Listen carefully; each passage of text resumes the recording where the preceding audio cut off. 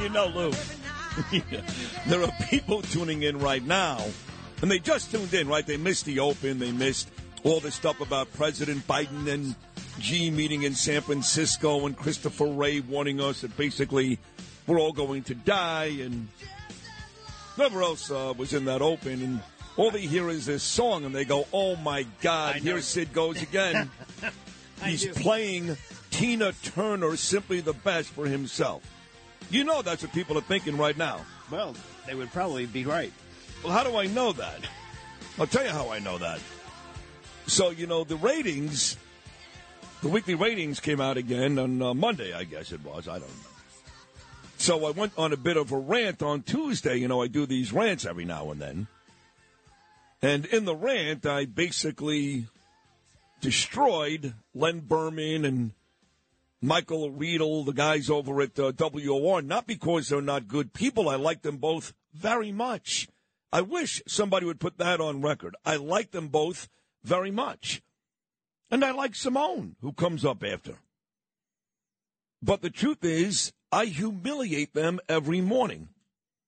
I do. I triple their ratings. Losers. So there's a very, very, very popular media site. I told you about this. They did a whole story on me and my career, which comes out next Tuesday. But this Barrett Media, they have somebody listening to this show every day. And without fail, at least once a week, one of their writers, quote-unquote staff writers, writes a story about something that I said. So yesterday, a story comes out, which I didn't even see. Somebody in the radio business sent it to me. And it reads like this. Sid Rosenberg, quote, I have basically put WOR out of the game. Your big face right there. My big face, the whole thing, yeah. So, when I say out of the game, not out of business, they still bill an awful lot. I'm going to get into the whole business. It's more complicated than that. But the ratings game, they get devoured. And for you morons out there mentioning Mark Simone, I like Mark a lot. I dine with Mark on a regular basis. He's a liar. He lies about his ratings all the time. He does not get big ratings.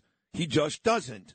Nobody at WOR gets big ratings. Sean Hannity has never gotten ratings in New York, ever.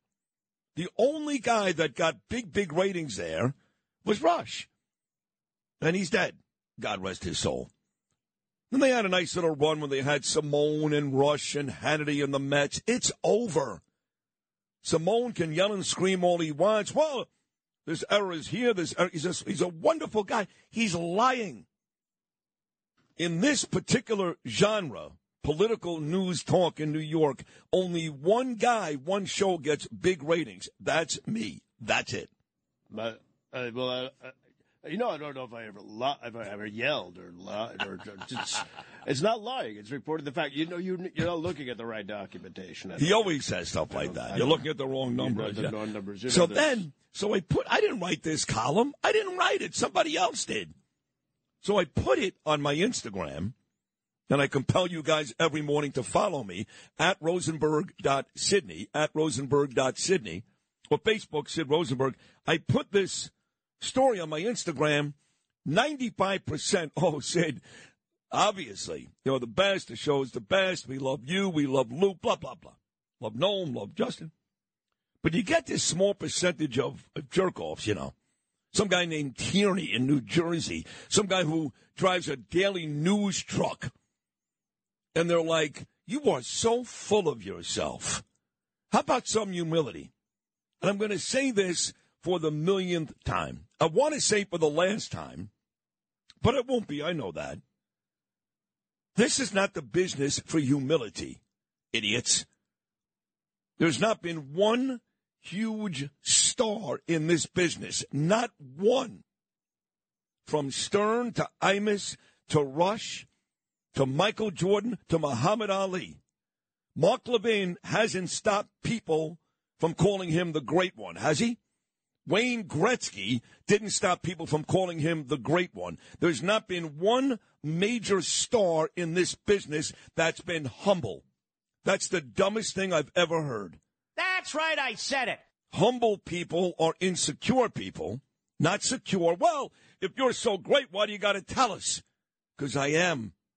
So if it makes you uncomfortable because you're mediocre, then don't listen.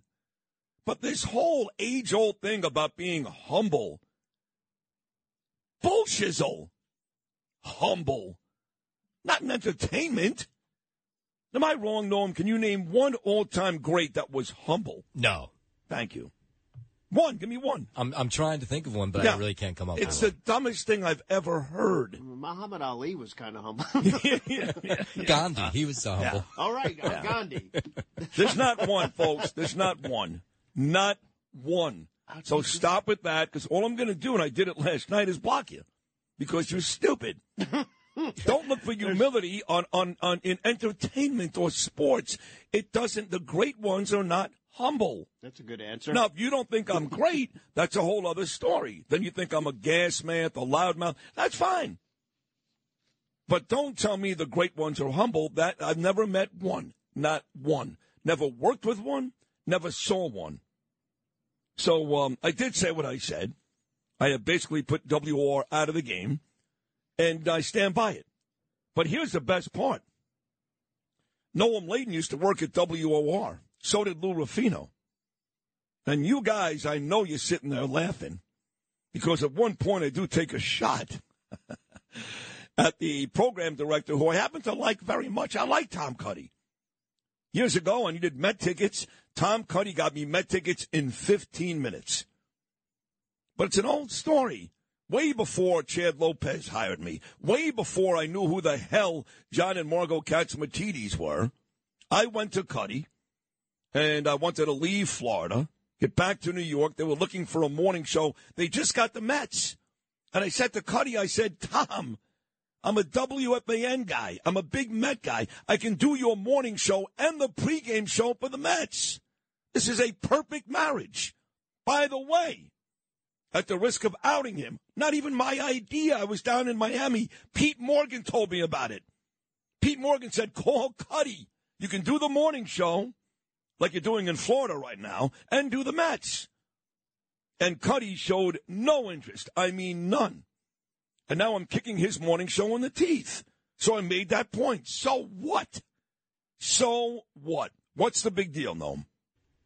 Was there anything inaccurate in that piece that Barrett put out yesterday? No, I was just anything I need to apologize for? I don't think so.